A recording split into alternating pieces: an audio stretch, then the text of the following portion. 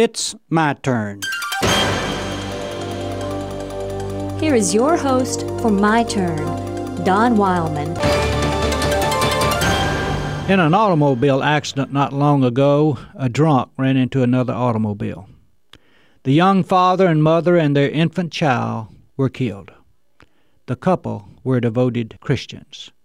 The drunk walked away without a scratch. Why? Why does the man who was drunk walk away while the parents and child are buried? Why is it that the innocent suffer and the guilty go free? Why? You don't live long in this world until you face this fact, that the evil often prosper and the good often suffer. Experience from life has taught us that truth. But the big question is why? Why does this happen? I have 3 words I'd like to share. The first word is clarity. Clarity.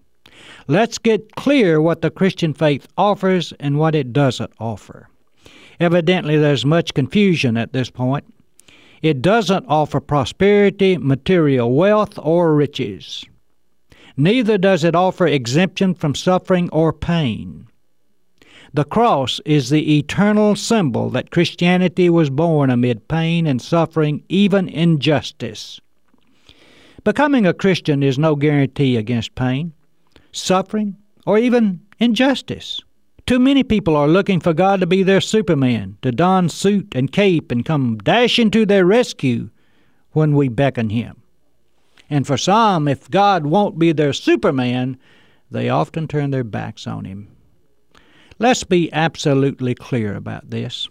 The Christian faith does not promise us exemption from pain and suffering, nor does it promise us material wealth.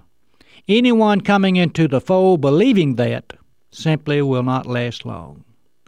Now, the second word is faithfulness.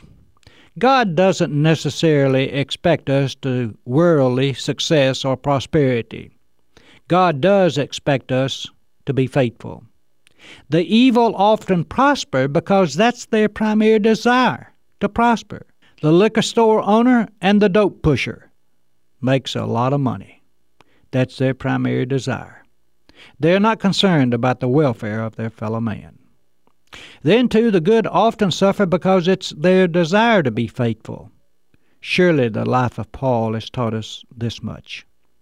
It's not the great desire in the heart of God that we miss pain and suffering. The great desire is that we overcome it, grow from it, and remain faithful through it. The third word is patience.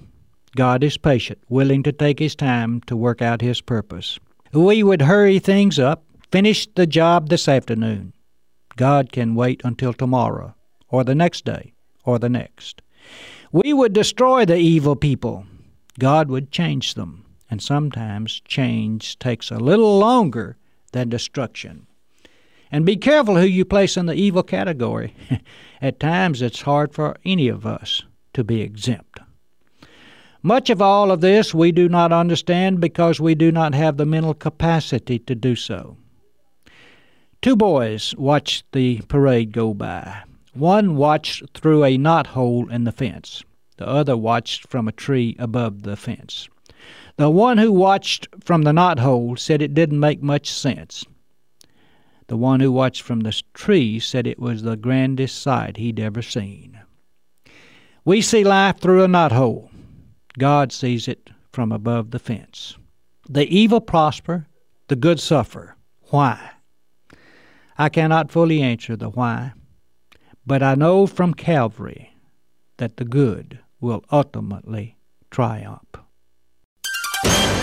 This has been My Turn with Don Wildman, a production of the American Family Association.